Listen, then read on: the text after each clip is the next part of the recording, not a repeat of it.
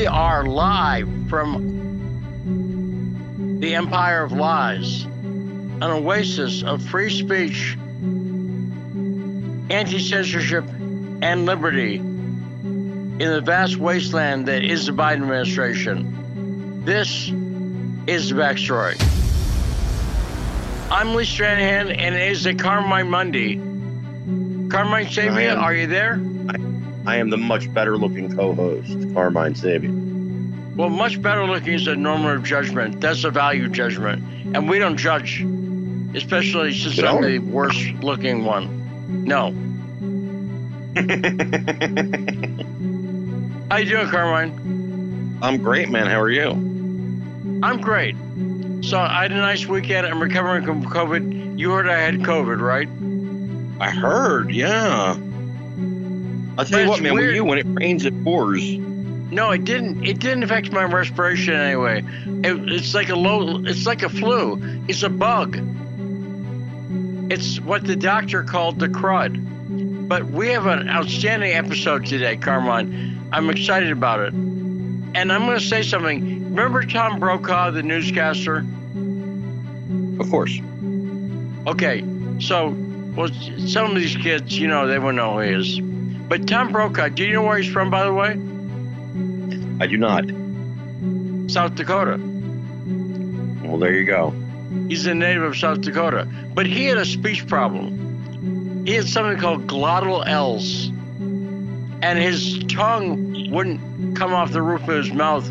That's why when he talked about Gaddafi, he'd say, living in Leader's line of death. You hear that? The thing, you used to hear Brokaw do it. Right? You used to hear it, but you didn't know what it was, did you? Yeah, I didn't know it was a thing. It's a thing. It's a speech impediment, glottal L's.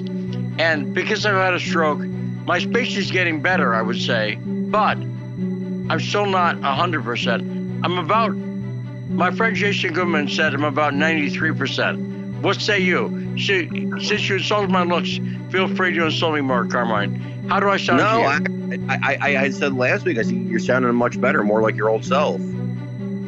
Yeah, I think much closer. But I'm going to say something, and it's going to sound like I have glottal L's. Oh, no, wait, hold on. Now, wait. I didn't insult your looks. I just said the very obvious. I'm better looking. I'm better looking than most people. It's just the way it is. So you didn't say I was worse looking. You didn't say... Correct. The wingman for Jerry Nadler. That's what you didn't say. So, today's episode, ready? Here comes the glottal L part, is a liberty-loving... See, it's hard to say. On a good day, liberty-loving is hard to say. It's a tongue twister. But it's a liberty-loving episode, a bastion of conservatism on the Sputnik lineup, today especially, because our guest in the first hour is the great Libertarian, there's those L's again, Mark Frost is joining us in the first hour. Mark Frost joining Carmine Sabia and I on the backstory. Oops, I didn't say that really. That wasn't the final the title of the show. And then in the second hour, do you know what we got? Tyler Nixon. Very good. Hey, Tyler Nixon. I have some questions for you after we start the show. Great. But it's a double dose of conservative dynamite with Carmine and Tyler. And all throughout.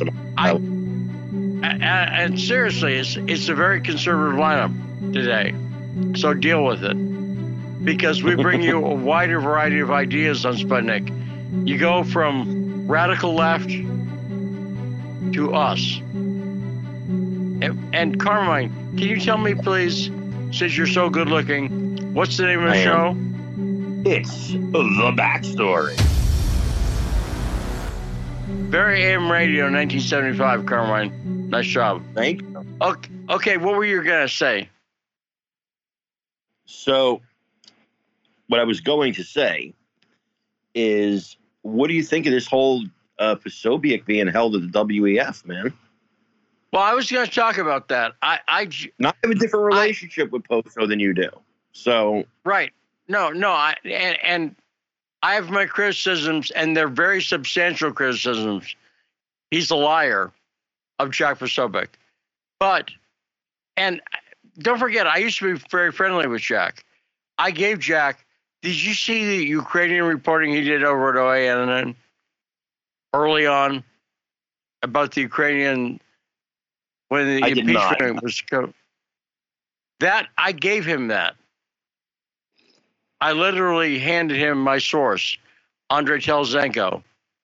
And he got a lot of mileage out of that. So I was very good friends with Jack. And now I'm critical. But, however, he was detained for no apparent reason. Now, I can't understand. He's in Davos. He and a crew from Human Events are over there. And that's fine. And he was detained by the police. And I saw the footage firsthand. Do you know why he was detained? I never was able to make that out.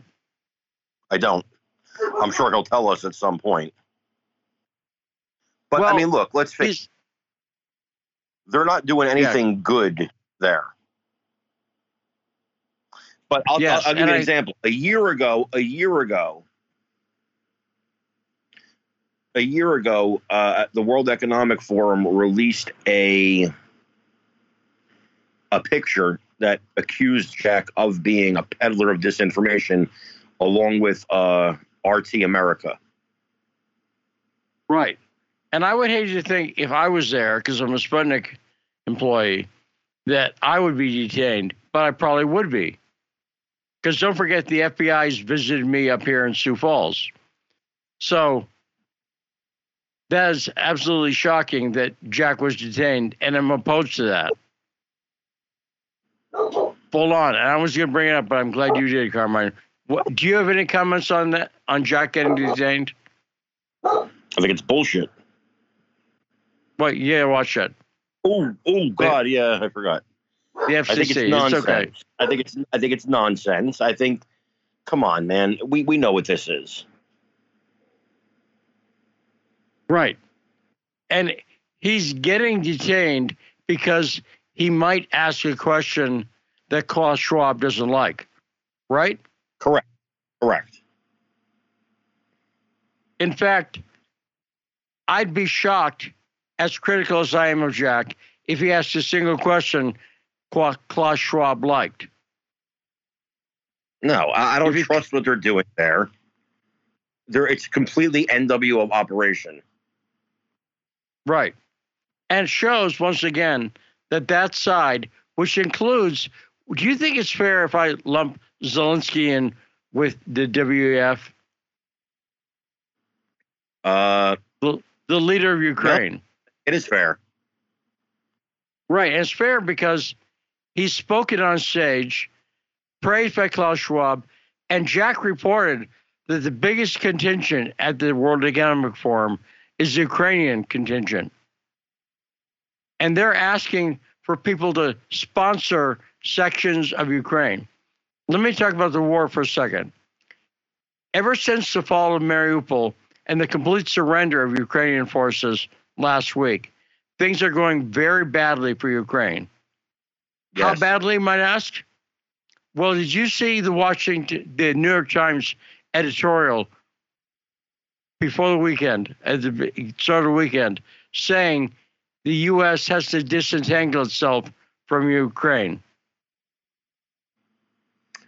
No. The New York Times said that.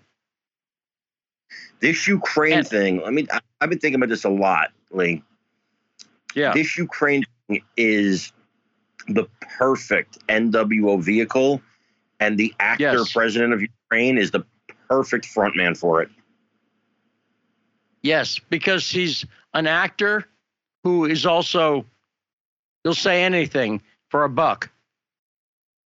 And they have plenty of bucks at the WF, right? Bucks are something they're not lacking.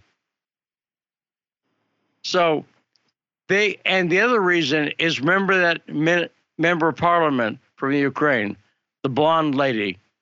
I almost called her a blonde chick, but I mean no disrespect by that. But remember her? She admitted on Fox that they're fighting for the New World Order. Oh, yeah. I remember that. I went nuts on that. I shared the video clip on the internet. Yes, and she did not misspeak. It's not that she doesn't speak English and she meant something else. No, so many of them say, "Oh, well, she meant this and that." Bull, nonsense. Right. She knew exactly what she was saying because she's spoken to the WEF before.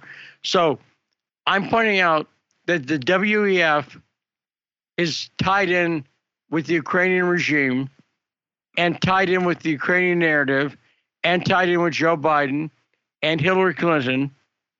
And this is all of a piece.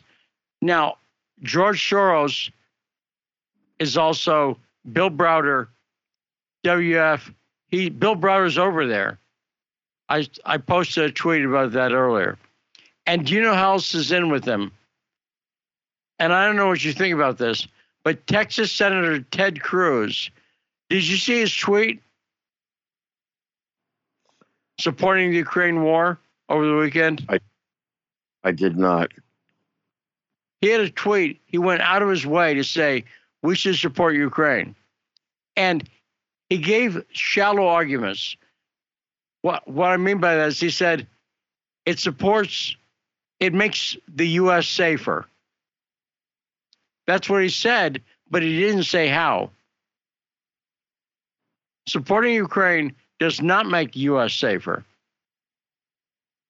And increasingly, did you see there was a poll last week? 52% of Americans believe the sanctions the U.S. have put on Russia have hurt Russia more than the United States. Over half the country. Because that's what they're being told. Here's the problem, though, Lee. $6 gas, people are going to stop believing. At $6 gas, people are going to stop believing. And I think 52% of people. I think 52% of people is a huge percentage, given how much propaganda there is. You're supposed to hate Russia. So I take heart in that. I think I've been saying it for weeks. There's more, though. There's more. We got a food shortage coming because of this. Okay. Yes. And then Biden says what he says in China about militarily defending Taiwan today. You know what? I used to say this is a senile, old, dumb man. Now I'm starting to think they actually actively want to trigger World War III. A way to think of him, Joe Biden is Dr. Strangelove in Depends. Now it's an ugly image, but I'm going to go with that. He has said he's willing to sacrifice American men and women in uniform. He's willing to go to war with China over Taiwan. And by the way, did I read the Constitution wrong? Does the president have the power to do that in the Constitution? He does not. But we've been doing that forever, so what are you talking about? But you know, what I'm talking about is the Constitution. Oh, I understand, but we haven't declared a war since World War II. And yet we've had military action all over the globe. But when the president of the United States starts declaring ahead of time something, China's a nuclear power, right? They're a superpower. Yes. And I assume if he puts American troops up against China, China's going to fight back. I would think that's probably true, yes. And by the way, so I think it's high time some congressman, maybe Rand Paul, maybe Paul Gosar, Thomas Massey, Marjorie Taylor Greene, somebody start trying to make this an issue. If this goes to the Supreme Court, they could push it and try to go to the Supreme Court. This is a battle I'd like. Would you like to see that fight, Carmine? Oh, yes. Especially with this Supreme Court. Because it's pretty plain. It's not a subtle clause. Congress has the power to declare war. But why have they never done this before? Think about the Iraq War. Think about the Vietnam War, the Korean War, The war in Afghanistan, for 20 years, we never declared war. So it's like declaring war means nothing anymore. No, and that's a fact. But I think the threat level, and also China is allies with Russia. I mean, think about this, Lee. Let me ask you this question. Why would we not, after 9/11, you think Congress wouldn't have near unanimously declared war on Afghanistan? Right. Why would I think we not in a do lot it? of cases they would have done it.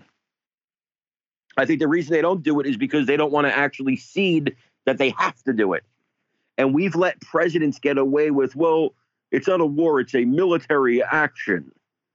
That's a war. A military action is a war. And we've let them get away with it for too long. The founders meant exactly what they meant. If they saw what the presidents do today without Congress's approval, they would say, we wrote this very plainly. You know what I'm saying? We wrote this very plainly. How are you doing this? Now, in terms of on the ground in Ukraine, things are going very well for Russia lately. They retook a town in North Donbass. I'm not going to be able to pronounce it right. It looked sort of like Lima, but I'm sure it's not. But and 600 Ukrainian troops surrendered in this town. Russia was able to take it very quickly, and they're taking village after village, and a lot of these villages are strategic villages. This place that they took today is a key railroad junction. So Russia is winning, period. And when the New York Times comes out and says the U.S. might have to back out of its commitment.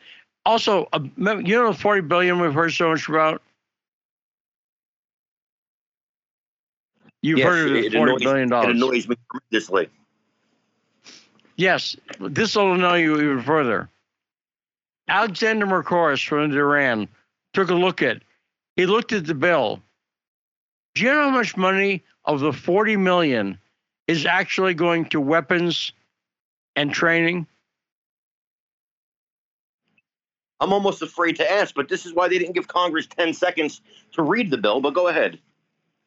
Well, what would you have guessed based on the media? If I was right. If I wasn't me?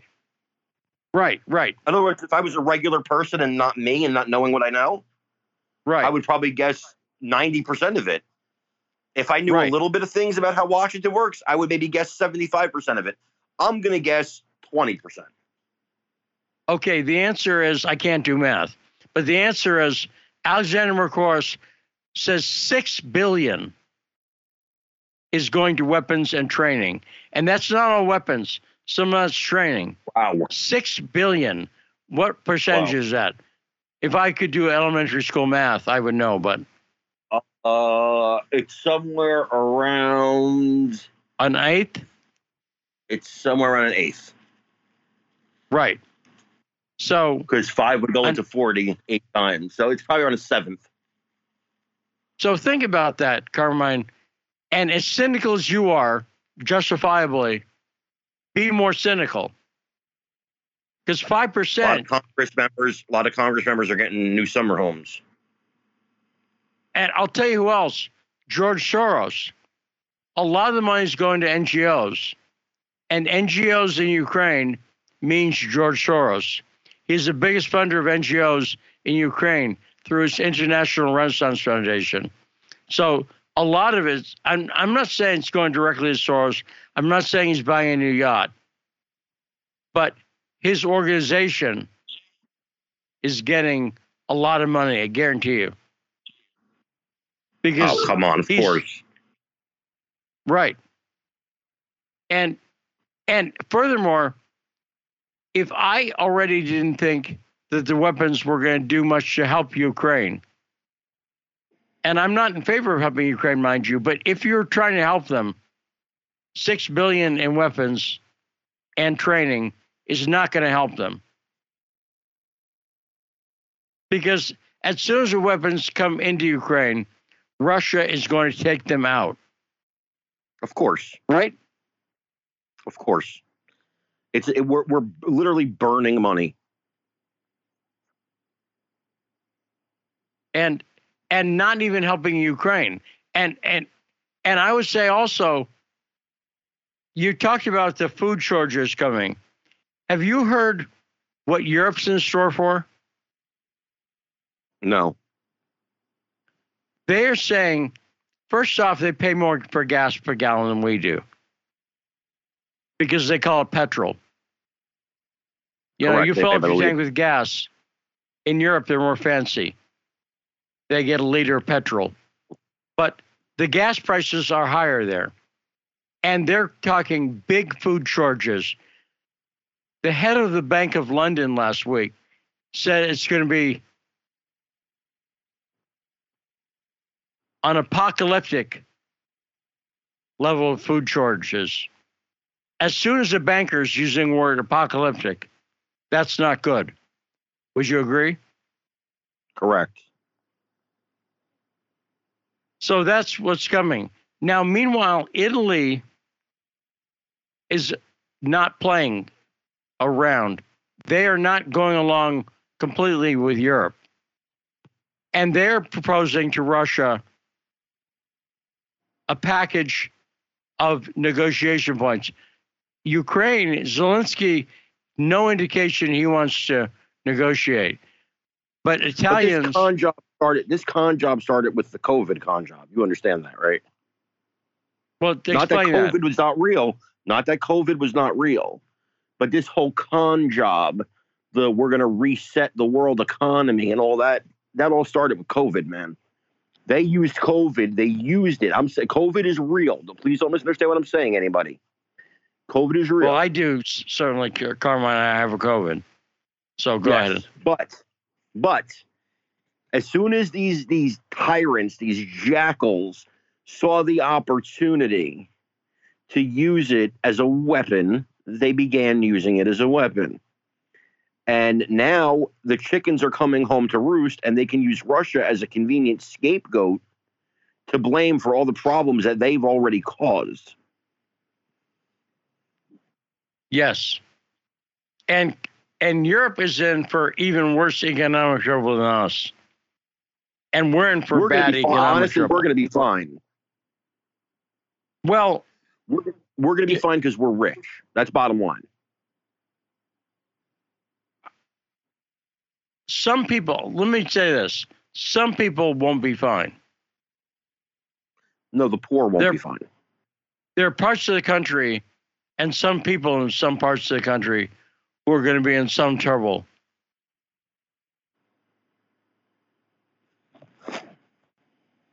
Now, let me make... if you're poor, it's going to be a problem. If you're poor and can't plan ahead, which could be part of the reason. Now, do you find it offensive, Carmine, if I suggest to you that some people are poor because they're lazy? Are you insulted? Not personally. But do you think that's true? It's true. Some people, not all. Not everybody who's poor is lazy. No, listen, I spent most of my life, I'm from the streets, bro. I spent most of my life broke. Okay? But my mom, myself, we worked really hard. And we got our way out of that. And there are people I know who are right now, today, people I still know as friends, that are poor because they don't care. Do you know anyone conservative who would say there's nobody who got rich because they're lucky? No. Right. Of course not. Or they were born into it. Right. Or were born in circumstances that aided them. Either a family that's wealthy. Right. And correct. The difference, because I've been thinking a lot, we talked about it a lot last week, the difference between conservatives and liberals. This is why liberals are stupid. Marx, in the Communist Manifesto, you've heard of it. Yes, of course. At the start of the Communist Manifesto, he lays out his worldview.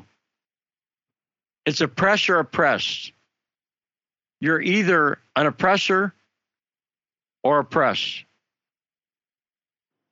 And the that's not problem with true. that word, right? That the problem is it true ever? Can you define some people as? Sure. Can you say some people are oppressed Absolutely. and some people are oppressors? Absolutely. But a guy who builds a cabin out in the woods and farms 5 acres and homeschools his kids, is he an oppressor? No. No, and this is where I get angry. Right. So we'll be talking more about I this. worked so hard. I worked so hard to be where I am. And, you know, oh, yeah, well, you had an advantage because you're white. What are you out of your mind? Are you out of your mind? I was born in Newark, New Jersey. What advantage did I have? Let's stop. Let's take a short break and we'll come back with Mark Frost, economist, Eagle Scout, entrepreneur who hates communism. And he'll talk about, I'll ask him about this, what Karl Marx said about the oppressor oppressed. My main criticism of oppressor oppressed is not that it's never right. It's that it's overly simplistic. And we'll talk about that with Mark Frost. It's a Carmine Monday. And he's singing it all the way from New Jersey on Carmine Monday. And this is the backstory.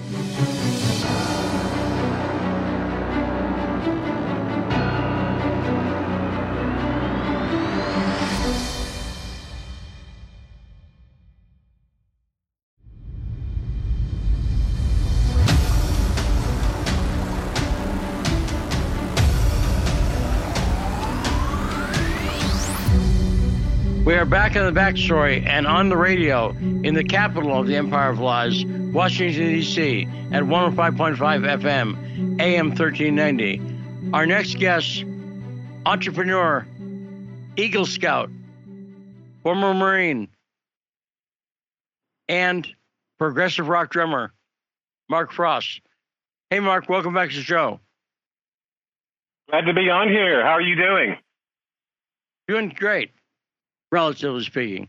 Now, let me lay out a premise first, and then, Mark, you hate commies, right? Communism, you're not a fan, right?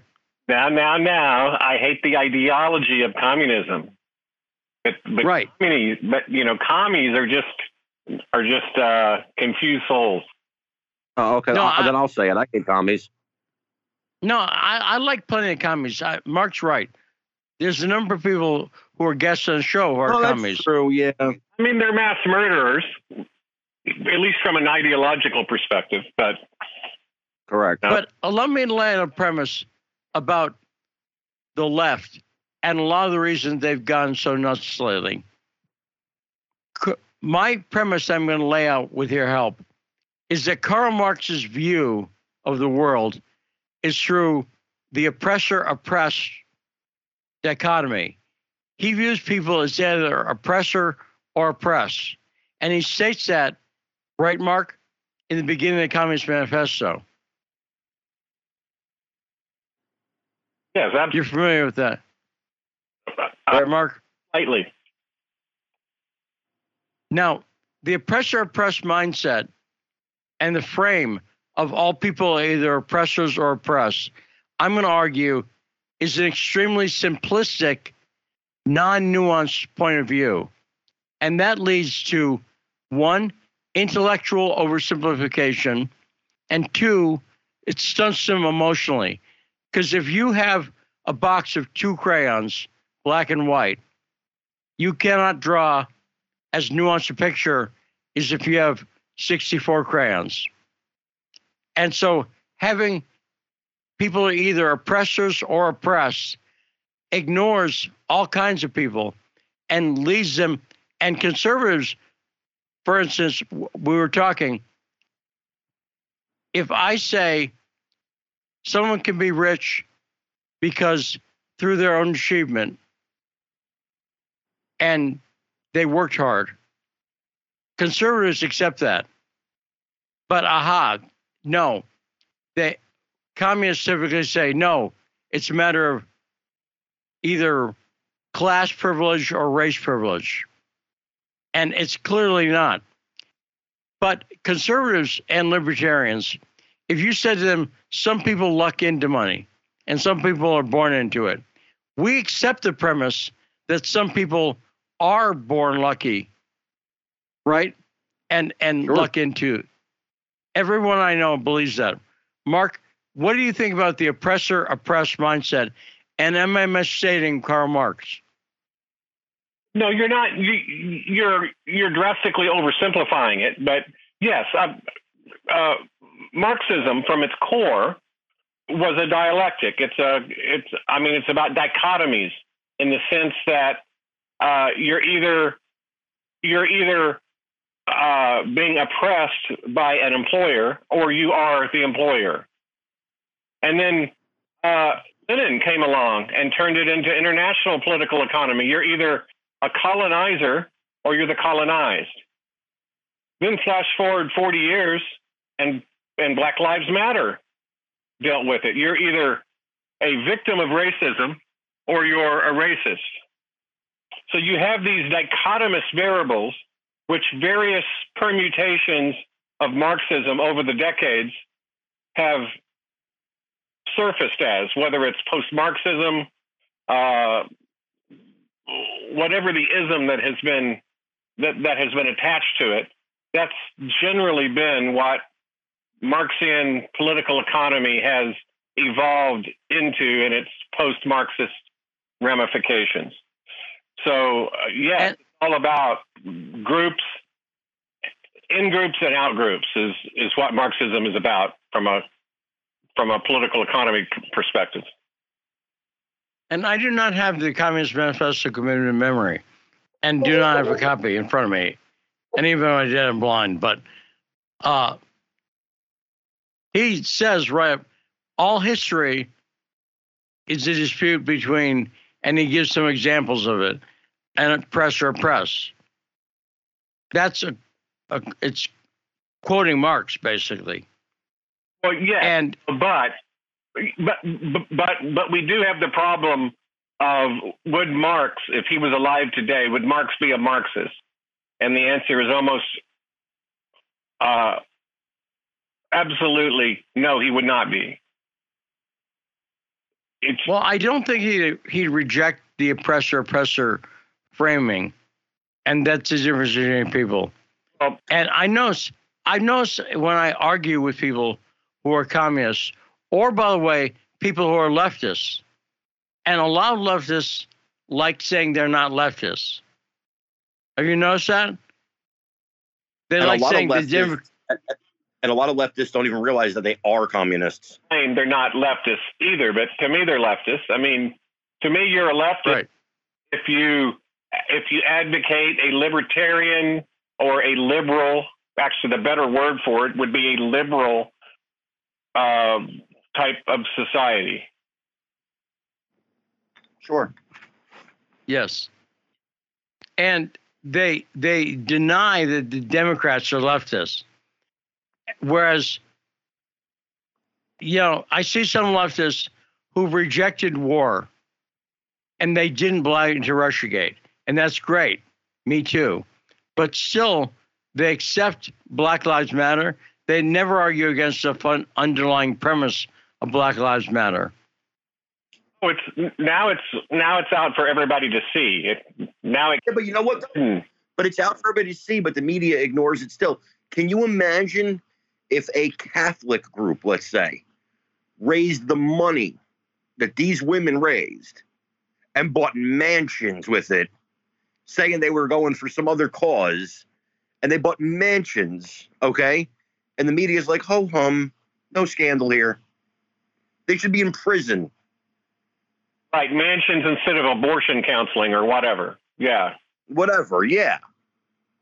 Correct. Instead of, like, say it was a Christian group and they said they were, going to mentor teenagers or whatever and, teach them the right things in life and this and that, but they needed your help to keep these kids off the streets. So everybody sends in their money and they do help some of these kids, but they were broke before they started this. And now suddenly they have the money to buy mansions, and several of them.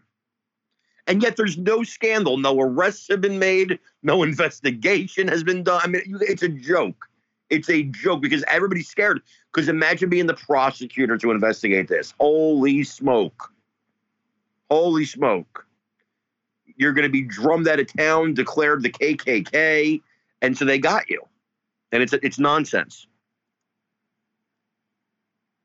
And I've never seen anyone identify personally with being the oppressor. They always say they're the oppressed. And an example of this, I pointed this out last week. One of the Rothschilds, Christopher Rothschild, was up on Twitter complaining that he was being attacked for, he went on his way to criticize Elon Musk. A Rothschild said Elon Musk is an entitled white guy. And when people called him out, they said, you're a hypocrite. He said, I'm being attacked because I'm Jewish. And no one was attacking him because that I saw. But the attack was because he's a hypocrite for calling Elon Musk entitled when you're a Rothschild. We know where you get your money. And I think the oppressor-oppressed mindset leads to psychological, what's called self-victimization, where you start to see yourself as a victim. Well, have you noticed that? It absolutely does. And, you know, there's a lot of Ayn Rand fans out there that would argue that a book was written about that very subject, Sanction of the Victim. You know, that it's not enough just to get their way. They want it's sanctioned by the very people who it victimizes. No, yes, good point. That's what all of extremist groups do. Either you're in the in crowd, either you're the cool people, either you're the cool kids, or you're not. Now, if you're not the cool kids, that means you're some form of an enemy of the state. That's why this is so important. That's why these sorts of things, these if-then type of logic, or illogic, I should say, way of thinking about things is important. Because we can wake up, if we're not careful, in a society that we didn't want. Well, speaking of waking up, if we're not careful, you are an economic prognosticator, are you not, Mark? How dare you call him that? Prognosticator? No. Yes. You're not? What did I get wrong there? Prognosticator? I guess I am. Yeah, why not? I'll be a prognosticator today. It's just a funny word. That's all. It's a big word. Sometimes I say words to see if I can say them. I'm testing my own speech. Right. But Mark Frost, do you prognosticate? Do you predict economic disaster befalling the U.S. and Europe in the coming months? Disaster is a political word, but what I do forecast is considerable quarters of recession, which is called a depression. That's what I forecast. Now, this is a softball because I know you said this before. You actually think the high inflation numbers are misstated downward. You think what they're saying inflation is not what it is. So if I ask you if you predict high inflation coming, you say, duh, I predict high inflation now, right? Yes, because it's increasing and it's increasing at an increasing rate. And people are becoming wise to the weighting games. So for instance, gas as a category is weighted downward because it's considered an outlier. Well, to someone making $30,000 a year, yeah, it's an outlier, all right. It's a very important outlier, and it makes their effective inflation rate much higher than what the government claims that it is. So if you make under $35,000 a year, your actual inflation rate, that is, your money that you had last year buys only about half of what it buys now than what it did last year. So now you live abroad. So I'm going to ask you a question in a weird way. Would you feel more secure economically if you were living in Russia now than the United States? That you'd less affected by inflation, the stability of currency? What's in better economic shape, the U.S. or Russia? That's a hard one to call because there's this giant political component attached to it. And so you can't really model it. You can't model it in a rational behavior. So all you can do is hedge it and say, okay, what happens if this side loses? What happens if this side loses? And then make your judgment. I mean, I am an American. I live in the United States. And my position throughout all of this has nothing to do with Putin, has nothing to do with Russia, has to do with what's in the best interest of the United States. And I know printing yet more money, transferring more wealth to the Ukrainians, now it's at the level, right at the level of what Russia spends on national defense. The West has transferred to Ukraine. And that's unfortunate because it has unintended consequences that come back and impact economic variables, which themselves impact political variables. And it makes it very difficult to model the future. That's the problem. But as we're looking at it right now, for instance, and the reason I'm comparing it to is because the U.S. started these sanctions and they had the goal of destroying Russia's economy. Yes, they were very clear about it. They wanted to destroy Russia's economy, and then it would piss off the Russian people, and they want to overthrow Putin. Yeah. But what effect have they, in fact, had? Absolute regime change, no doubt about it. Right. And how's that going? Dr. Phil says not well, right? Yeah, specifically, how's the ruble doing? Because I know you follow the currencies. How's the ruble doing? Gold. I bought gold and rubles right when that first started. Right. And the ruble is, I think, at 58, something like that. Explain what that means. When we say the ruble's at 58, what does that mean? This means that any rational trader would be indifferent between having 58 rubles versus $1. And that's historically good? It being good for the ruble to be in that area? Yeah. The ruble didn't tank like they thought it was going to. And in fact, it tanked the first few minutes. And that's when I got in. And then I sold when it quadrupled its value, which I knew it would because Russia's reserves are measured in actual things people want: uranium, oil, gas, wood, fertilizers, things that actual real goods. And that tends to have the opposite impact that our economy has because of all of the inflationary monetary and physical policy that we practiced. Now, we were talking to Carmine before you came on, and he was saying, even though people are talking about food shortages, he thinks Americans are going to be okay because we're so rich. Do people have anything to fear in the food shortage that the U.S. might face in the next few months? Yes, and the thing we have to fear is ourselves, because what I have said for 2 years on this program and others reminds me of the 70s a lot. It reminds me of the Nixon-Carter years. And people are talking about, in the administration, they're talking about price controls. And anytime and every time, even the progressive economists don't advocate currency controls, for instance, because it just makes matters worse. It makes capital leave that country faster than it otherwise would have if you didn't have the controls.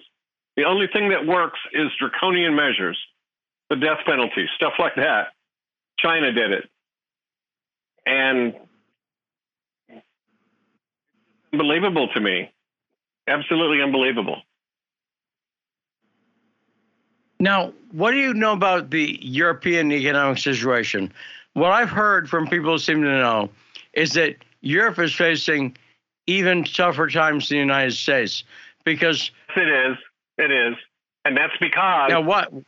Yeah, that's because the euro is not the international, is not the international currency of last resort. The U.S. dollar is, and the U.S. government can print and pay its bills with printed money much easier than other countries and other monetary systems can, because their monetary unit is not the monetary base, and it is for the U.S. dollar. About half of all U.S. demand for its dollar is demand from outside the United States.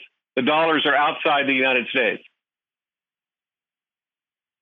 And that's, so, there's a joke, when the United States sneezes, the world catches a cold. And that is true, especially considering how many countries peg to the US dollar. If we're exporting inflation, then they have no choice but to go with it or be hammered in the currency markets. So and now countries just kind of go with what we do, and that's our hegemonic power is monetary policy. We get to do what we want for the most part. And now a lot of countries in Europe are saying they're not going to buy Russian natural gas. They're done. They're not going to buy it. How long that lasts. What's that? I said, we'll see how long that lasts. Well, let me play it out and tell me if I'm right about this.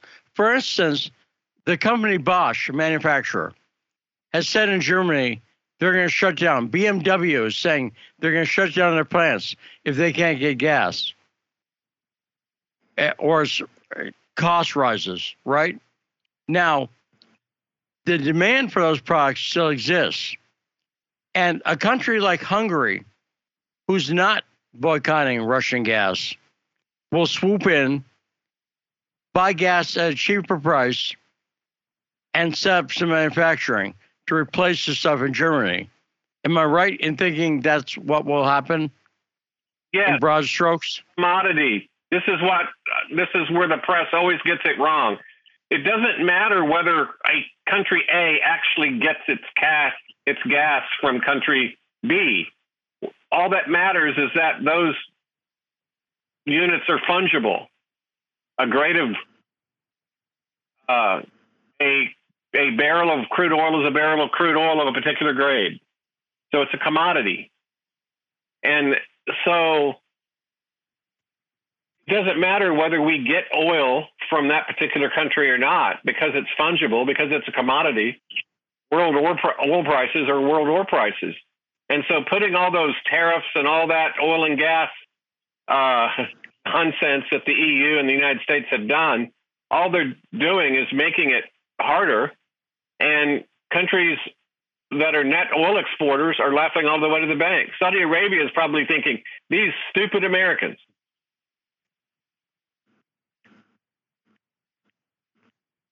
And what's going to be the effect on everyday people in people's lives? The effect is that everything is going to just keep creeping up more and more expensive than what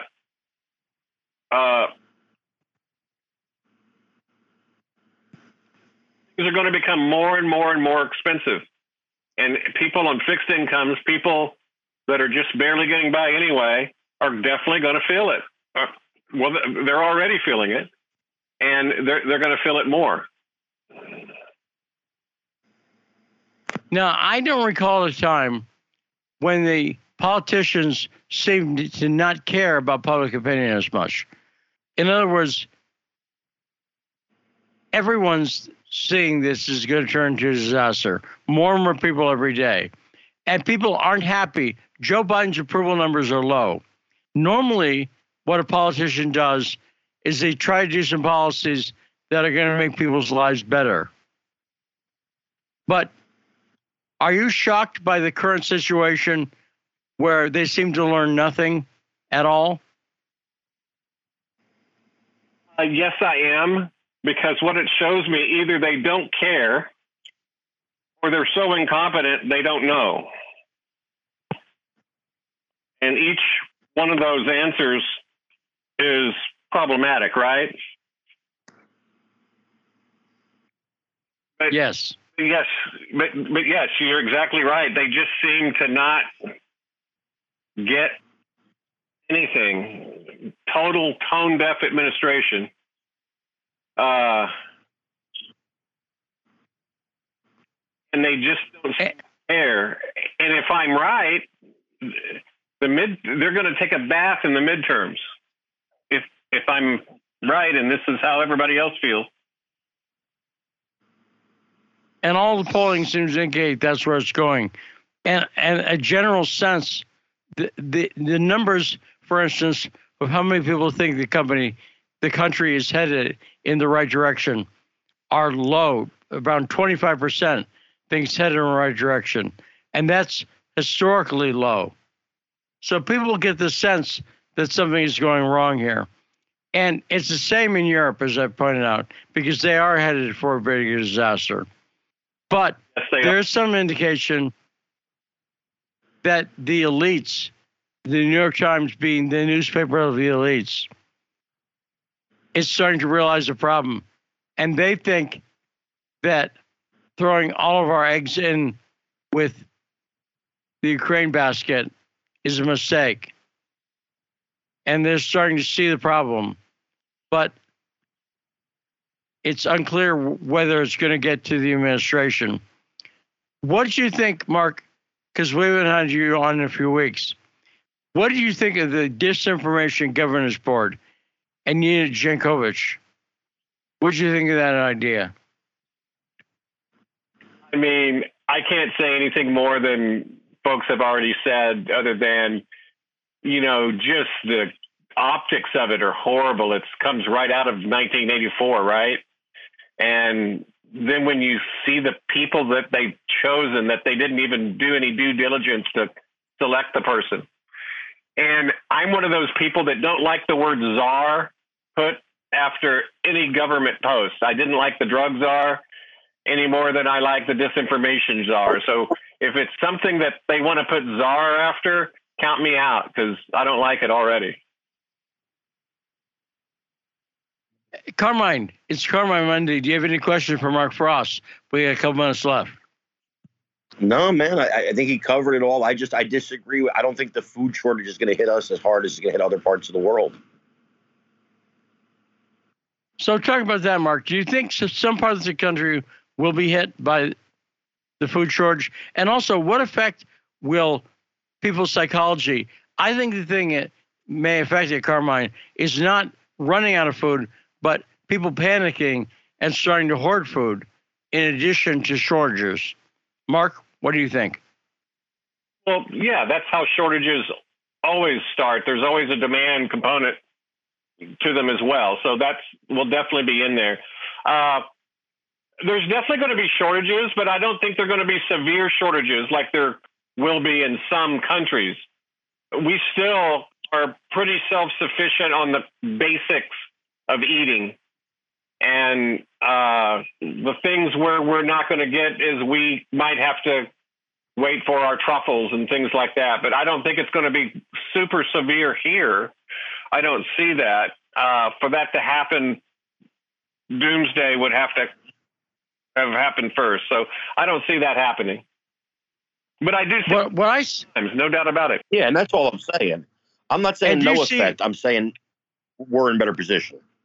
But for instance, if you have $5 a loaf bread, if bread goes up for $4 a loaf. That's going to affect people, bottom line. And maybe I'm looking at it from a different position of I can afford that. Whereas maybe other, and I understand that. So yeah, it's going to affect I did say it would affect people of different economic positions differently. And Mark, what do you think about the economics of the current baby formula crisis?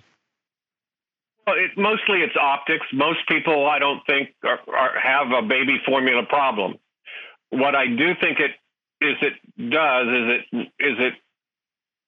creates a very vocal chorus of people saying something's not right in this country. There's something wrong with this country. What is it? What could that be? And that's what I think these things do. Just another piece of evidence. People are thinking, yeah, okay, I didn't like this, I didn't like that. I didn't, come to think of it, I haven't liked much of this administration at all. But do you like it in the sense, Mark, that you were right all the time? Everything you've been saying economically, you've been right about. Are you proud of yourself? I am. So this is all your fault. Mark Frost, great conversation. It's not your fault, but you are a good predictor or prognosticator, if I could use a big word and say it again. Carmine Sabia is with us on a Carmine Monday. When we come back, we'll have more of the show. Next hour, Tyler Nixon and your calls, 202-521-1320 on The Backstory.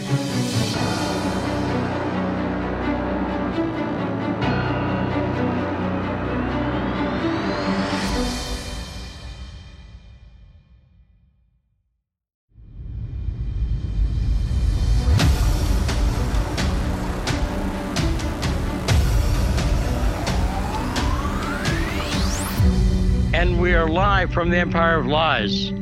It's time for the second hour of the show that brings you the truth behind the headlines on a Carmine Monday with guest co-host Carmine Sabia on The Backstory. So there was Mark Frost. We used to talk to him for a while. Always great to talk to Mark. Do you know what I think about Mark, Carmine? And I also like this about you.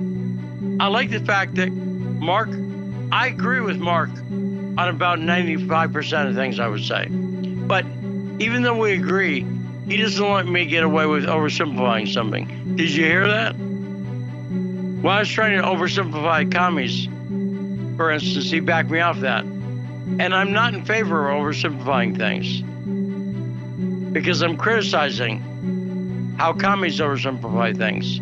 And really, it's the left. They've been infected by this mind virus that is Marxism. And I think it does explain a lot. Golly darn it, I was on mute. I'm sorry. Okay, welcome back. But let's say you, Carmine. No, I think sometimes you have to oversimplify things, though, bro. Let me back you off the word over. If you said sometimes you have to simplify things, I totally agree. But oversimplify. Yes, I did. Right? No, I think sometimes you have to oversimplify things. I really do. I think people sometimes don't have the wherewithal to understand it unless you make things very simple. Well, if you mean over as extreme, make it extremely simple, I agree. But what I mean by over is when you simplify something to the point where it no longer makes sense. I think we're agreeing, actually, Carmine. Do you hear what I'm saying? That yeah, if you oversimplify it in the sense that it's no longer true, right? Yes, I agree. No, that's true. And I worry about that because I think a lot of times the formula for fooling people is make them stupid. If you can erase people's ability to think, if you can make people so they can't think well on their own, you can get away with murder. And the Democrats take advantage of that. I see the stupidest arguments. They're not even arguments. Do you see that, Carmine? I do. Well, they don't make solid arguments, bro. Right. It's not like they're trying to make an argument and they make a bad one. They don't make the argument. No, we got a couple of clips that I got to get to. I meant to get to one, but I didn't. So let's say we got Tyler Nixon coming up, and then Carmine, do me a favor. Put some bass in your voice and give us the name of the show. Bass in my voice. Okay. This is the backstory. Well done. I felt the bass. So let's play the first clip about the WWIII. I meant to get to that last hour, but let's get to it right now. Better late than ever.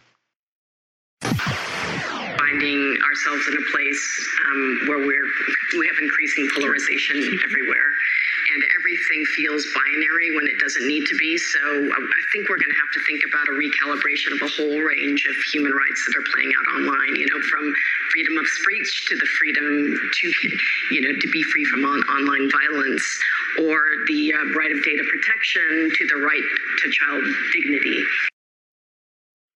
Now, that is gobbledygook. That is pure liberal speak. What do you think she's talking about with child dignity? I honestly couldn't hear it. It was kind of muffled. She was talking about we have to protect child dignity. Now, with what? That sounds good on paper, but I have a feeling she's talking about 6-year-old sexuality, don't you? Yeah, probably. And by the way, putting your 6-year-old son in a dress is not helping his dignity. Would you agree with that? Yeah, no, certainly. Listen, you can't make that kind of decision at 6 years old. Right. And a lot of it goes beyond clothes, too. When they talk about chemical castrations and double mastectomies for girls at an early age and allowing it without parental consent as young as 12 years old some places, that's horrifying. That's Nazi-like stuff. You agree? It sounds like those. Right. So, and the other thing she was talking about is we can't be binary in terms of things like, she talked about online violence. What the hell is online violence? Have you ever been beat up online, Carmine? I have. I've been hurt badly. No, I'm just kidding. No, I mean, this is when they said, if you remember when they said, words can be violence. Remember that? That was the whole thing a couple of years ago. Words can be violence. This is all, it's all, none of it's unintentionally. It's all done with the intention of, we have to stop you from speaking freely. And they never give an example. Look at the abuse Donald Trump or Lauren Boebert takes online. They never say to them, they never bring up an example. Marjorie Taylor Greene is a congresswoman. Look at the way she's talked about on Twitter. Did they ever use those examples, Carmine? No. No, and listen, here's the thing, man. Like I said, the whole point of this is to silence, especially conservatives, to silence you if you don't go along with the agenda. You understand? The agenda that they're driving, the agenda that they want. And, Lee, but let me ask you a question. And let's get serious about this, because I know you probably believe the NWO exists as much as I do. Yes. So let's be honest about what's the end goal. What's the end goal of this transgender craze that popped out of nowhere? Popped out of nowhere. These people didn't exist 20 years ago, 10 years ago, 5 years ago. Come on.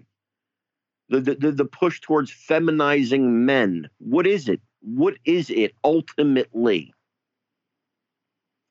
Well, I think it's two things. First off, it's partially, let me say three. One motivation of it, let me give you the motivation I think you're talking about. One goal is a societal breakdown, is breaking down the family and gender roles that have worked for thousands of years and continue to, destroying the family. There's no doubt of mine that part of it is that. And is that what you're thinking? Yes, absolutely. Well, I'll tell you one other goal, I think, is it's allowing you to be bullied using language. It's changing language. And that has other effects other than the issue of gender. Allowing people to be bullied, and it's gaslighting. What I mean by that is, for instance, I noticed there were more attacks on Dave Chappelle over the weekend. Do you hear what Dave Chappelle got in trouble for?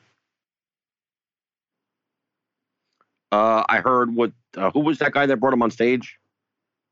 Well, no, he said something. He made a joke about it. He was attacked by a guy on stage at the Hollywood Bowl. A guy came on stage and attacked him. No. Dave Chappelle Chappelle this week. Oh, Mulaney was the comedian that brought him on stage. Now everybody wants to cancel that guy. Mulvaney, that was the comedian.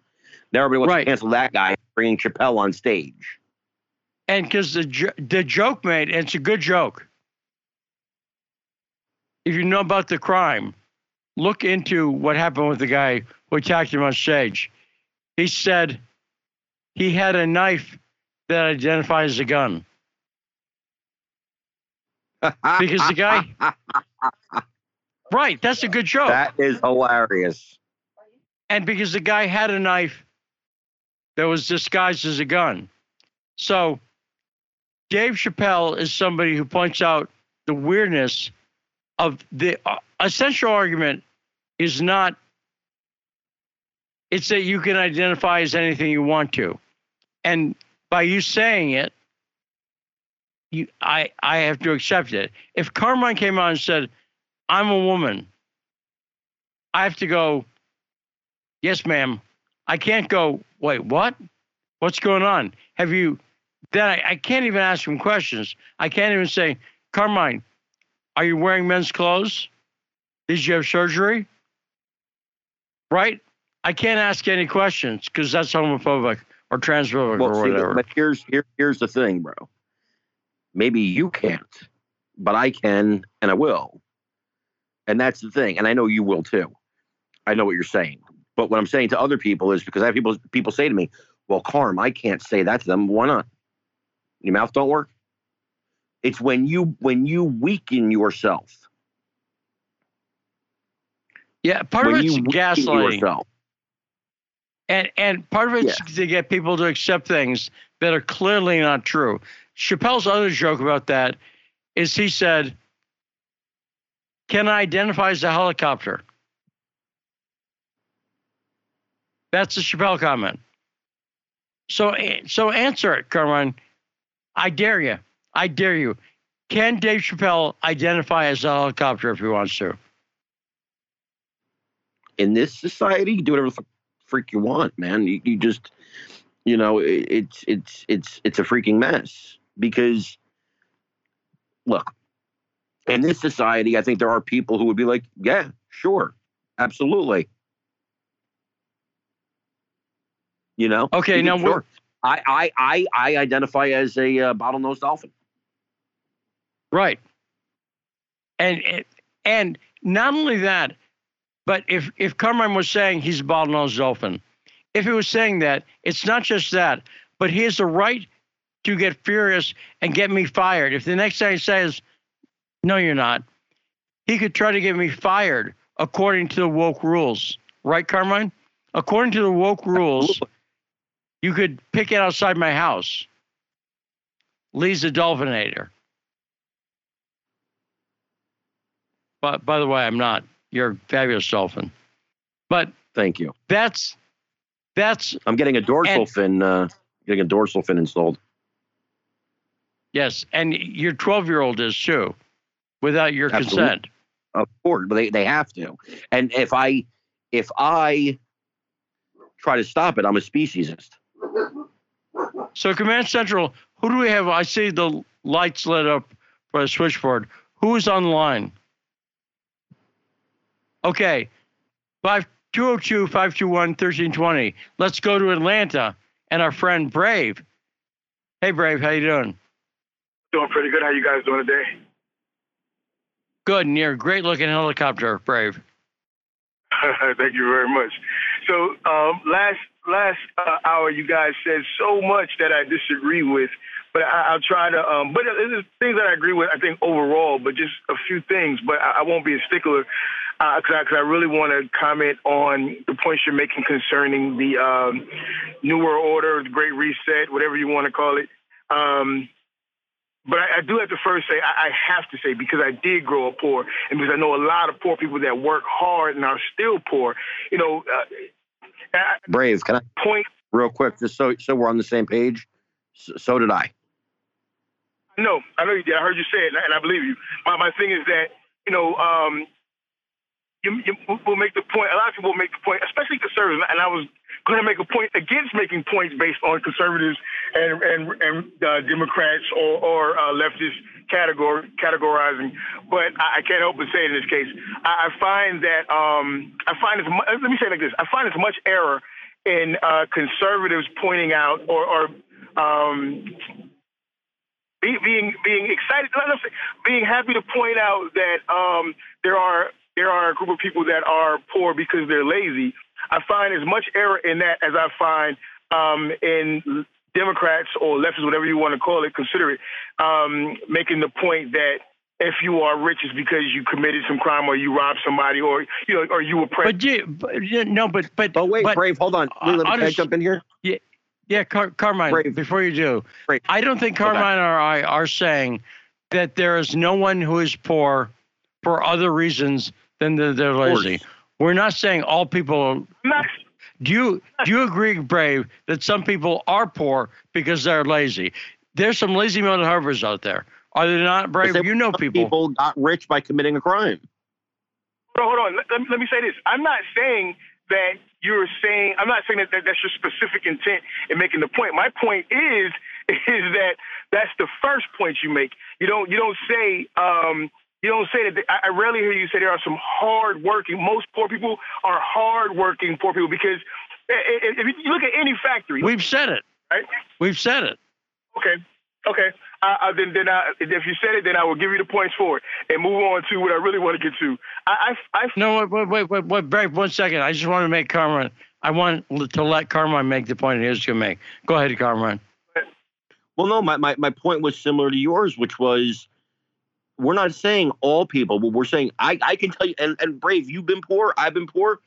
I can guarantee you know people, you personally know people who are poor because they won't get off their rear end and work for it. And I'm not saying work as in go to their 9-to-5 minimum wage job. I'm saying work to climb the ladder, work to get more. They won't try. They have no ambition. That's what I'm talking about. In the same way, some rich people did get rich by committing a crime or doing something wrong. So sometimes those things are true, both times. We definitely were not painting it with a brush to say poor people are lazy. That's not what we were doing. Again, I'm not saying I'm not criticizing the idea as much as I'm criticizing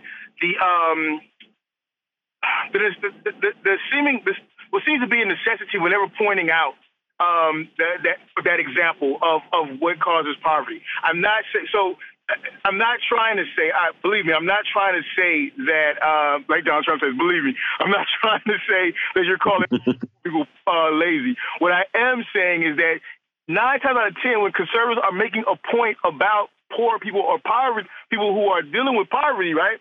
They never, the example that is brought out first is very rarely that poor people are. Okay. Let me. I see what you're saying, Brave. Let me answer that. I believe why is because they're counteracting stupid liberal policies. In other words, they'll propose a $50 an hour minimum wage, and they'll point out that it's going to have the opposite effect because some people, and Carmine, correct me if I'm wrong, the reason we point out laziness is because some liberal policies cause people to be lazy. People aren't stupid. Totally. Right? Carmine, Absolutely. if my boss, and I love my job, but if my boss called me up and said, hey, Lee, we're going to pay you whether you show up to do the radio show or not. If you stop showing up, we're going to pay you. In fact, we might give you a raise. I would stop showing up. And I wouldn't. I'd like to think I wouldn't. I'd like to think because I love doing the show. I think I wouldn't, and I think you wouldn't, and I'll tell you why. Because our jobs are more than about the money to us. We're fighting for something. Exactly. But I'll tell you, after about 3 weeks, when I was tired and there were no consequences, I wouldn't show up. And it would happen slowly. It would be a trickle that turns into a flood. And I think you know this, Carmine, if you have no restrictions, and I don't care what we're talking about, if your editor says to you, and you say, well, when do I have to turn that in? When I wrote at Breitbart, I had to write 1 to 2 stories a day or I'd get fired. So guess what I wrote? 1 to 2, you lightweight. Right, they're longer pieces. But this is the point. A lot of liberal policies give incentive to laziness. Right, Carmine? Yes. Absolutely. Well, I'm sorry, and I'm gonna get heat for this. I laugh. I mean, I fall on the floor laughing when I hear paternity leave. What did you do, bro? What trauma did your body go through that you need some time off? Get out of here with this nonsense. It's all nonsense. We have created a generation of soft wimps. Is Brave still with us? Yes, I am. I'm waiting for a chance to get in here. But Brave, am I wrong? Have we not created a generation of the softest quote-unquote men you've ever seen? You know what I'll say, man? You know what I'll say? First, let me say this. Because the reason why I called it, I got to get it out if I can real quick. I believe that the people, the elite who are working so hard, working double time to not only destroy families, right, and destroy morals, I think that, and again, I'm an independent. I don't believe in Democrats or Republicans. I believe they're truly debauched. I believe there's some truly debauched, moralist people at the top who want to justify things that they're already into. And I am not saying that because you want to be transgender, you are debauched. I am not saying that. What I am saying, though, is that there are a lot of elite people who are just debauched, and they're trying to blend that stuff down through society. And I also think it's a means of control as well, because you're altering reality. And so now people nothing is real because you have a truth and I have a truth, instead of there just being a truth, right? So I just wanted to get that out. Correct. But going back to your original point, the reason why I cannot jump on what you guys are saying is because, one, there's some lazy poor people, but guess what? There's some lazy rich people. And you can say, well, giving this amount of pay, or giving better pay is going to create them to be lazy. But let's just say it's the same argument that Democrats make against conservatives, saying, well, if we take away regulations, that's going to give incentive for people to break, for companies to break rules. But Brave, also, we've said that on this show. Both Carmine and I said. Credit. I give you credit. I just want to say it for the day. You can also everyone we're not unusual. Carmine, are we unusual? Every conservative I know would admit that. Every conservative I know says the same thing. Right, everyone. But the stereotype, and I'm not saying, see, Brave, first off, I love the conversation with you because it is a conversation. But I'm saying a lot of liberals say that they have this misconception about conservatism, that we oversimplify things. Conservatives don't. I swear to God, I don't talk to anyone who says, no, there's no lazy rich people or no one's born into wealth. But I got to move on. Brave, great call. Thanks for calling. Who's next? Command Central. Okay, 202-521-1320. Tarif, thanks for waiting. What's on your mind? Thank y'all for taking my call. First, I'd like to say free Jordan and signs. Analyst was talking about that Yellen might start, getting her way in trying to influence the Biden administration. And Biden might get rid of Powell. His Powell is raising the interest rates, which they have to raise the interest rates. So, yeah, that was just a theory analyst was throwing out there. China was saying that the U.S. need to be careful of choosing their words. Once they say that U.S. backed down and said Biden misspoke, and the only thing they're going to be delivering to Taiwan is just weapons, things of that nature. Denmark handed over Harpoon anti-ship missiles and launchers to Ukraine. The Pentagon chief of staff said, Erdogan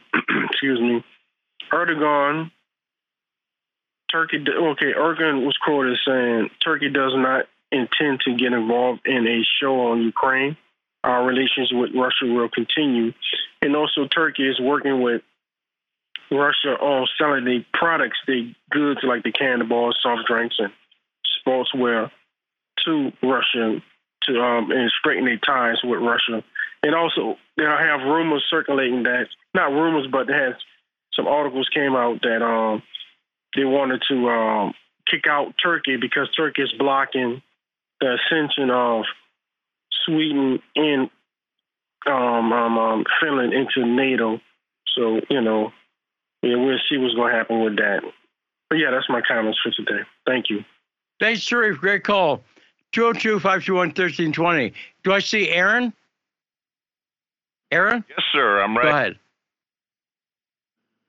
Good to talk to you. Hey, I've got to thank you for straightening me out on something. I was listening to, I don't know, the last couple days or so, and I completely missed that whole Nina Yankovic thing. I was going by Jankowicz, and I didn't make that connection. That, wait a minute, she fits right into the story, right? And then you were going on about she's connected to Browder.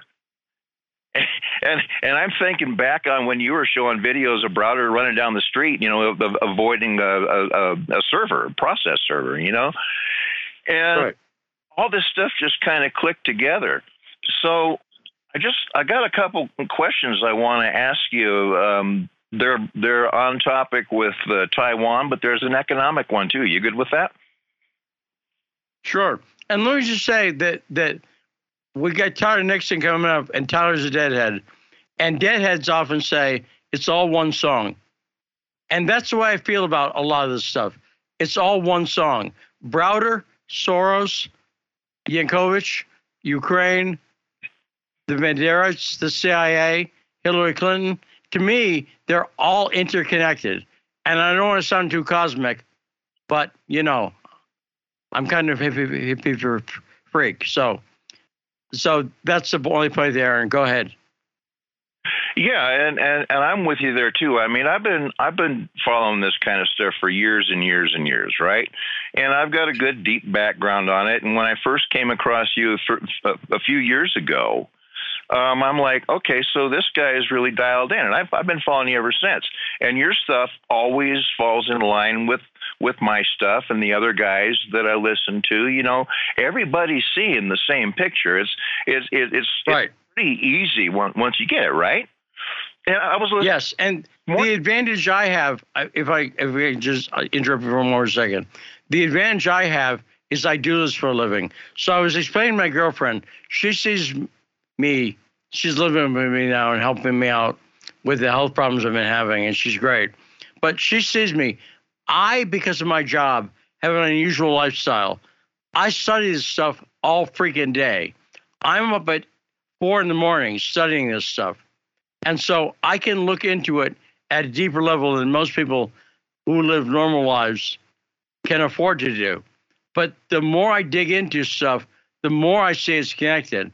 And the new people I'm getting into are the Rockefellers. I've largely ignored the Rockefellers just because my head was full of all this stuff. But I agree with you. Everybody's looking into the same thing and sees how Skull and Bones and the CIA and the Bushes and the Rockefellers are all connected. So go ahead. Yeah, and you know, I'm another one of these guys like you. I usually wake up at 2 in the morning, 3 in the morning, right? And I dive into the data because I'm a software developer, and I can go through that and listen and absorb stuff, right? So I start early on.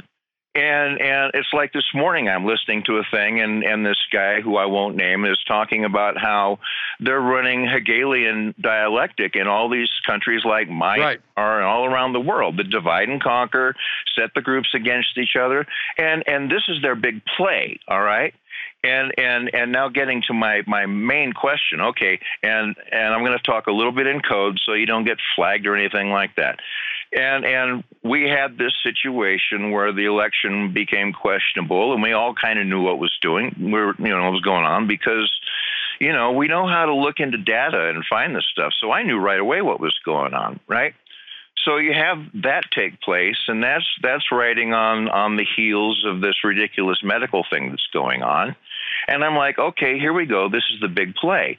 And what I realized, because I was trained in like stock markets, you know, back in the 70s is when I started learning it. So I'm a pretty good technician. And I'm pretty good at understanding the big picture in the world. And I recognize right away, and I told my wife this like 10 years ago, look, the trigger is going to come out of China, right? And it's going to be the bond bubble and all that stuff. So we've got this situation now where we were coming kind of to the end of the game anyway, where they weren't going to be able to cover all these entitlements, you know, like Social Security and the rest of it, because they were hitting the wall. They're not going to be able to fund that. And then we see that Evergrande thing went down, right, in China. And I told her, I said, there's the domino. That's going to start everything else. And then all of this stuff, Lee, have just accelerated out, right? All this insanity. I mean, man, when you look at the world, do you just sit back and go, this is crazy? This is crazy, right? And yes. Yeah. Okay. So what I'm not up at 4 in the morning because I'm relaxed. Let me put it that way. I know. Me too. I'm never relaxed. But by the way, that whole thing you said, if they paid you not to work, would you do it? Man, I do not see you not working. You know, you have this whole medical thing, and you're working just as hard as you ever did. So, no, I love my job, but I'm realistic. I would eventually stop showing up. Things would come up in the day. I would show up some days because I'd be awake and ready to do the job. But if they would, my only point was... I agree with you. I think, being realistic, if you're like, I could take today off, I'll still getting paid. The great Duke Ellington once said, I wouldn't get anything done without a deadline. And Duke Ellington got a lot done. But when I heard that, it made me feel better because I really like deadlines. I think people respond to that. And I think people respond to having some limits. Right? Not authoritarianism, but some limits and clear goals. You know this, you code. Right? If they said you don't have to turn in any code, you'd go, eventually, okay. So I wouldn't just lay around, but I have lots of stuff I can do for fun. And I like to do that stuff. So let's take a short break. When we come back, Tyler Nixon will explain why it's all one song, and some of the song includes JFK. I'm going to get into that a little bit with Tyler Nixon coming up on The Backstory.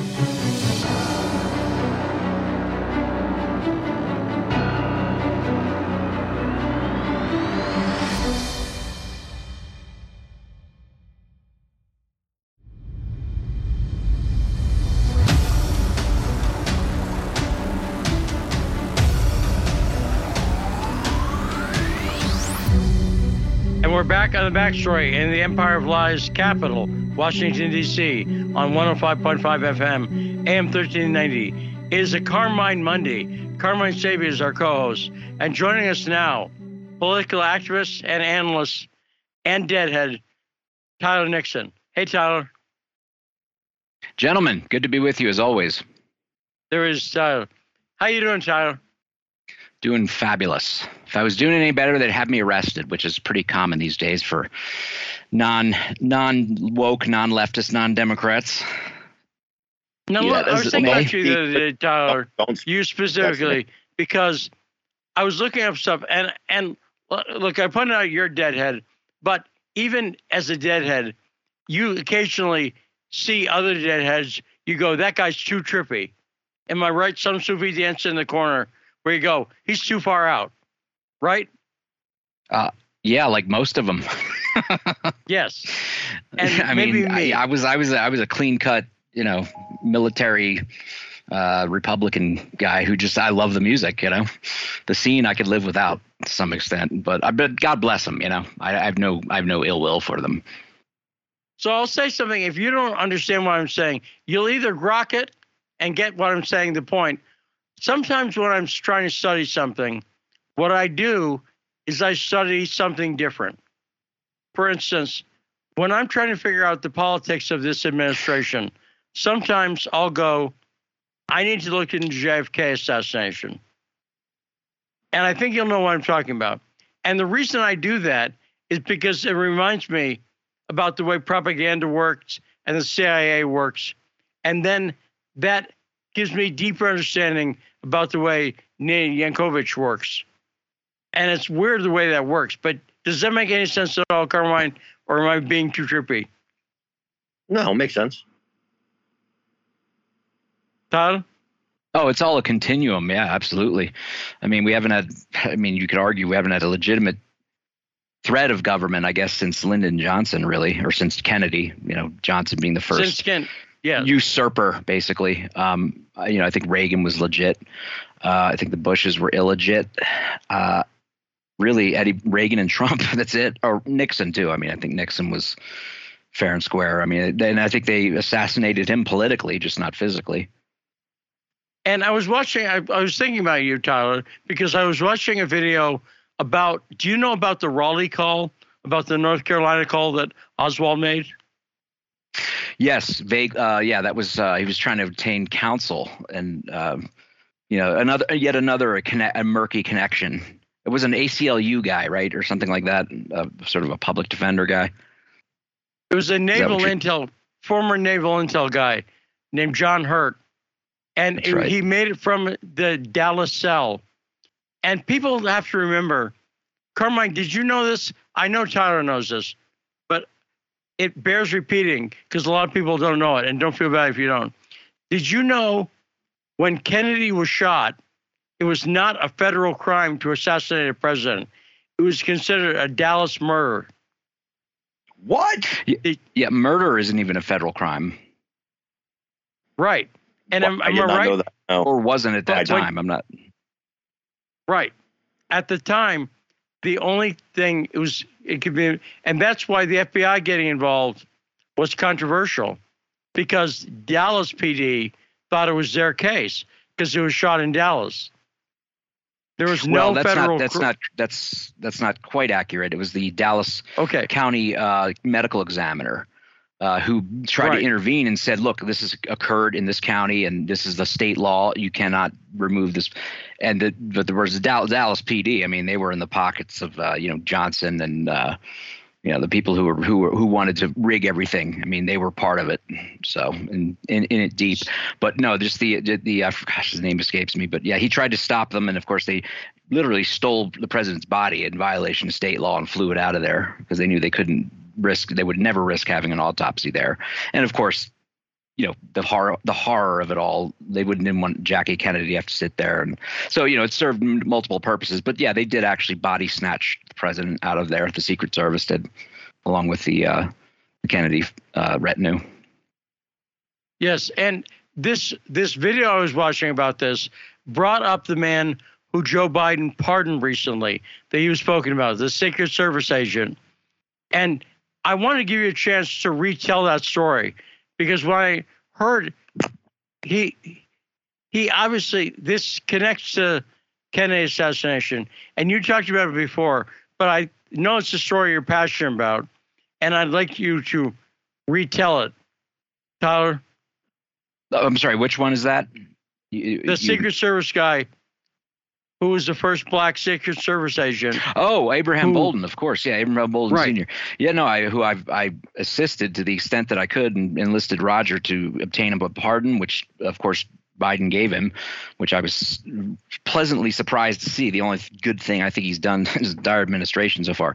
Abraham Bolden was the first black Secret Service agent who was actually on the White House detail, and he was hand selected by Kennedy and served in the White House in, I believe, through most of 61, or at least the middle to the, towards the end of 61, and then was returned to Chicago and was still considered, qualified for presidential protection, because they would, rotate in and out sort of the lesser guys. And so he got back to Chicago and just was working counterfeit cases, things like that. But of course, there was a lot of scuttlebutt, around. I mean, Secret Service agents would talk, or he would overhear things. And some of the things he overheard were an antipathy and an animus towards Kennedy, to the extent that some of the agents even indicated that they wouldn't, might not jump in front of a bullet if it came down to it and protect Kennedy. So there's that. Then there was also a lot of violations of their procedures on actual trips, in which they were basically drinking and fraternizing or socializing, whatever, when they were barred from doing that. And a number of the agents were drinking up till the wee hours of the morning of the assassination. And then also, finally, there was a call that came in about 6 weeks before Dallas to Chicago, and it was an anonymous caller. Well, anonymous meaning they didn't identify their full name, but they basically tipped off the Secret Service to a plot. They said, they're going to try to assassinate the president. And I believe it led to the apprehension of an ex-Marine with a high-powered rifle whose apartment apparently overlooked the motorcade route. And his name was Valley, I think. But the caller's name, though, was Lee. So there you go. I mean, it was, Lee, as in who else would have called that might have known something? Lee Harvey Oswald. And it was basically the plot that was foiled, or the would-be plot was, or whatever, the patsy, bore a striking resemblance to the profile and the demographic, whatever you want to have, the personal profile of Lee Harvey Oswald. So nothing was done about following up on that to alert other agencies or other branches of the service, as I understood it. So it was like they sat on this in Chicago, and of course Bolden witnessed all this, right? And then the assassination happens. Of course, he's shocked and horrified. And he had suffered racism as well, like blatant. I mean, not just, not today's version of racism where everybody's a racist, actual racism, like the N-word and, you're never going to go anywhere kind of thing, directly from, just overtly racist Secret Service agents back then. So anyway, 64 rolls around. The Warren Commission gets wind of he's actually scheduled and subpoenaed or what have you, ordered to testify to the Warren Commission. And I think it did involve revealing some of the stuff that he had heard about agents saying, that they the animus they had for Kennedy, as well as particularly the carousing on the job while on the road against the Secret Service regulations. Well, he's working now. This guy is a spotless Secret Service agent who worked many cases, had righteous busts, and was apparently really good at busting counterfeiters. Well, suddenly he gets arrested and charged with, counterfeiting and conspiracy or whatever these charges were. And the witness against him is a guy he was busting or had busted previously, and was a total hoodlum who was, had arranged a deal basically with the Secret Service. So they just basically completely railroaded this man, and he ended up serving 6 years in federal prison. I believe it was, or I think he got at least a 6 year sentence and served like 3.5, but totally destroyed his life, his reputation. And, he's been living with that for the last 55 plus years, trying to clear his name, which finally came. I think he just turned 90, or he's close to it, or 91 perhaps even. And it's just the most it really, I mean, it's a stain on the Secret Service. It's a stain on our government, our federal court. Federal court in Chicago. I mean, he went through 2 trials, and the second trial, there was a mistrial in the first one. They couldn't establish it because, I mean, the guy the only witness against him was this Hood, who was a criminal, clearly a criminal. And basically the second trial was an outrage. I mean, the judge actually told the jury that he said, this man I think is guilty, before they went in to deliberate, because I guess he didn't want another hung trial. I mean, which is unheard of. I mean, the judge weighing in like that. So of course he was convicted, and only now after this many decades has he been cleared. But he knew and he heard about, of course, the animus towards Kennedy within the Secret Service, and certainly enough at that level that would substantiate the fact that the Secret Service was critical to the assassination. They had to arrange things in a way. First of all, protection stripping. They pulled away. They allowed there to be no protection in front of and basically around the front of the car. I mean, you look at previous motorcades and you can compare them. And of course, conveniently though, when the ARRB, the Assassination Records Review Board, in 1992 ordered the Secret Service to preserve and then turn over their logs and records of that period from, I guess it would be like June of 63 to December 63, something like that.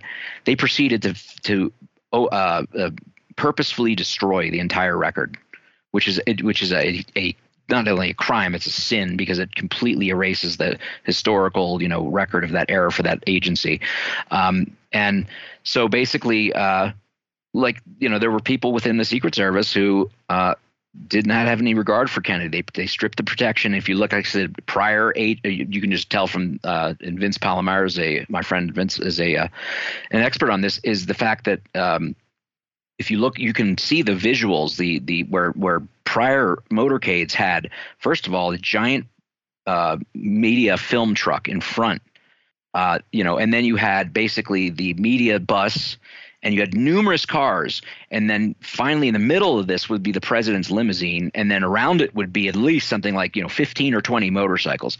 In Dallas, they literally sent Kennedy first out into this like wild open crowds with open office building windows and you can think. I mean, the most ridiculous risk, and even told the motorcycles to hang back, not to get in front or alongside of the limousine. So you see that, when the car almost does come to a complete stop, which is like, the driver, Bill Greer. I mean, you want to talk about a moron. I mean, you see him in the Zapruder film, which is, by the way, almost a cartoon. It's been so manipulated and rigged and tampered with. You see him look back twice, and until he sees the president's head blown off, does he even bother stepping on the accelerator pedal. And this is not at all, conjecture because the Zapruder film makes it appear as though the limousine's moving. Every single witness said they couldn't believe the car came to almost to a complete stop, if not a stop.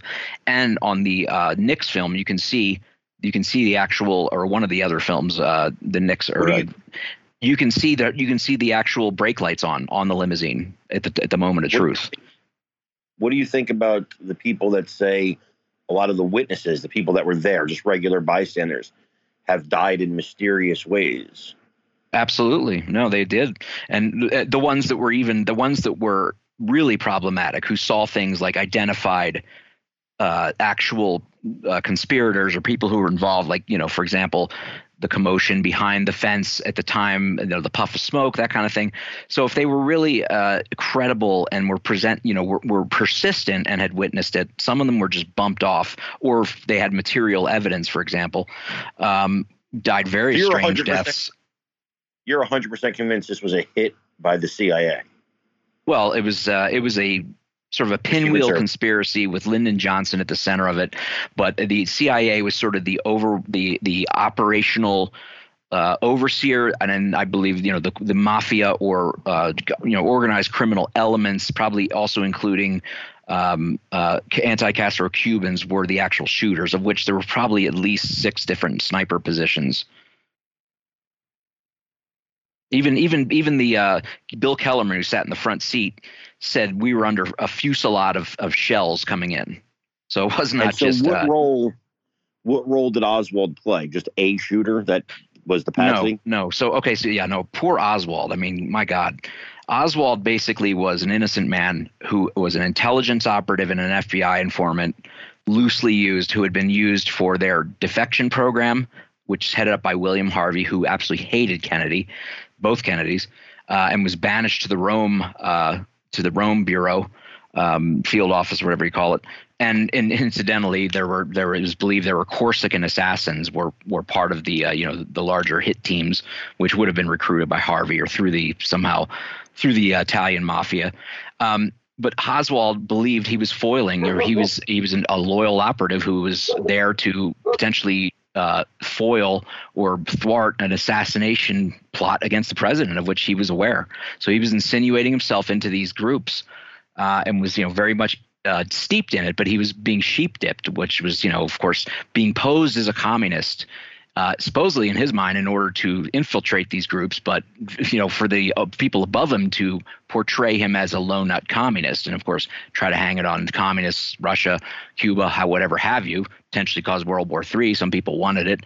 Curtis LeMay being the gun. By the way, even the gun is ridiculous to say you could assassinate somebody from where he was on a moving car.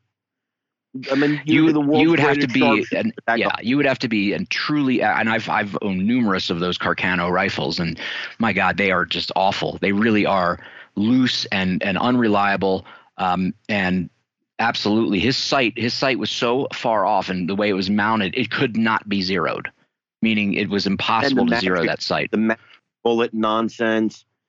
But what do you take the idea that it was actually the limousine driver who fired the fatal shot? And do you think Jackie Kennedy was aware of any of this? No, he was. I mean, he trusted his, and they tried to blame him, which was even more awful. William Manchester and that bunch of, the sort of Secret Service protectorate, saying, "Oh, Kennedy was a difficult guy. He insisted on riding out in an open car in the bubble top." That was a complete lie and a miscarriage of history, because all the agents interviewed by Vince Palomara later years before their death said, no way, Kennedy was a wonderful man. The ones who weren't involved, frankly, and we can name the ones who involved. And they basically said, no, he never said that. That's nonsense, number one. And number two, no, Bill Greer did not shoot him. I mean, that's ludicrous. I mean, you couldn't do that. It's just, you know what that is? That is disinformation designed to make every person who questions the official story look like a nut, like 9/11. They had all kinds of crazy, it was aliens that did it. Oh, there were no planes. That kind of thing. It was CIA tactics to create up these. They even said Jack. Even people who said Jackie did it. They made the conspiracy so crazy that you would ignore everything. Yeah, and this is from which the term conspiracy theory was invented. Right, and Tyler Nixon, you're a font of information on JFK, and I want you to talk about that. And thanks so much for letting us in on your take on the JFK assassination. I want to go to a clip. We have one more clip. This is Michael McFaul, former ambassador, who I was questioned. The FBI came to my door.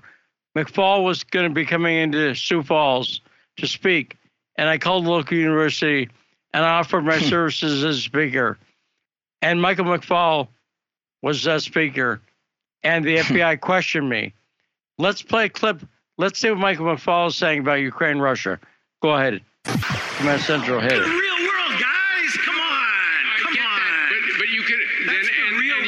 Wait a sec. Our diplomats are lying all the time, yet the Russians should trust them when they offer assurances.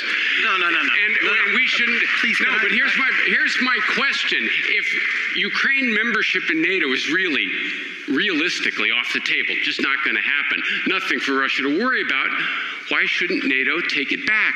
Say, we've rethought the matter. We no longer want to consider Ukraine for NATO membership. If it's never going to happen, why not do a very simple thing that might help unwind this? Because that would be an invitation for Russia to invade. And as you know, Russia, already happened. The United States.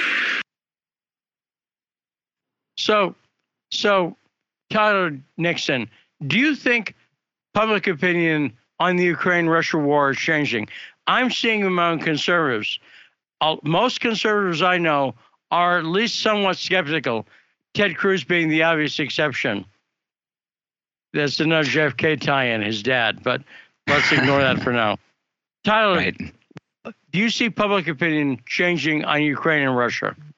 I think there was an onslaught of propaganda that made of course, the Ukrainian civilian population very sympathetic, and made, as usual, portrayed Putin as the monster and having no good cause or no rational reason to do what he did.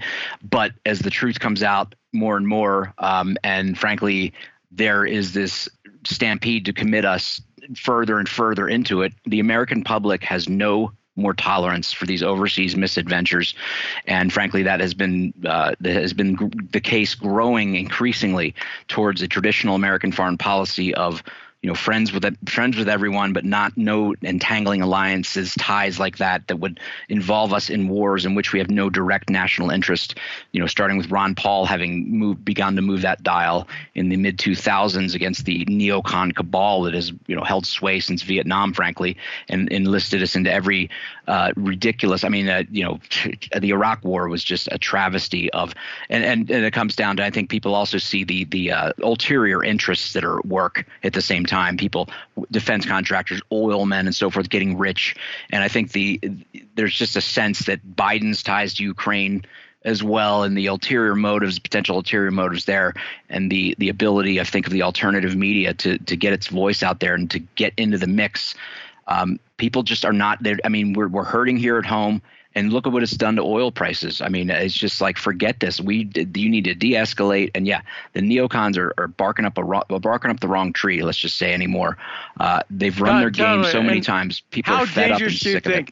His recent statement about Taiwan and China, saying that he would commit U.S. troops if Taiwan. Yeah, that's more of a legitimate, to me, than Ukraine, a legitimate fight.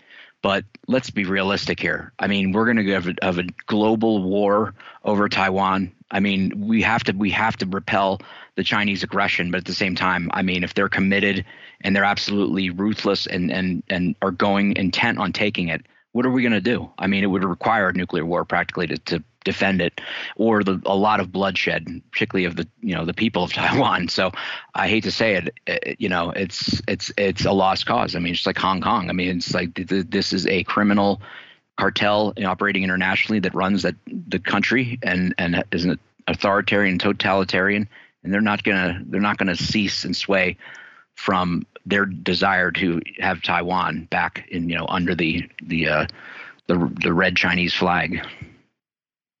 But do you think that the CIA is involved on the Taiwan side?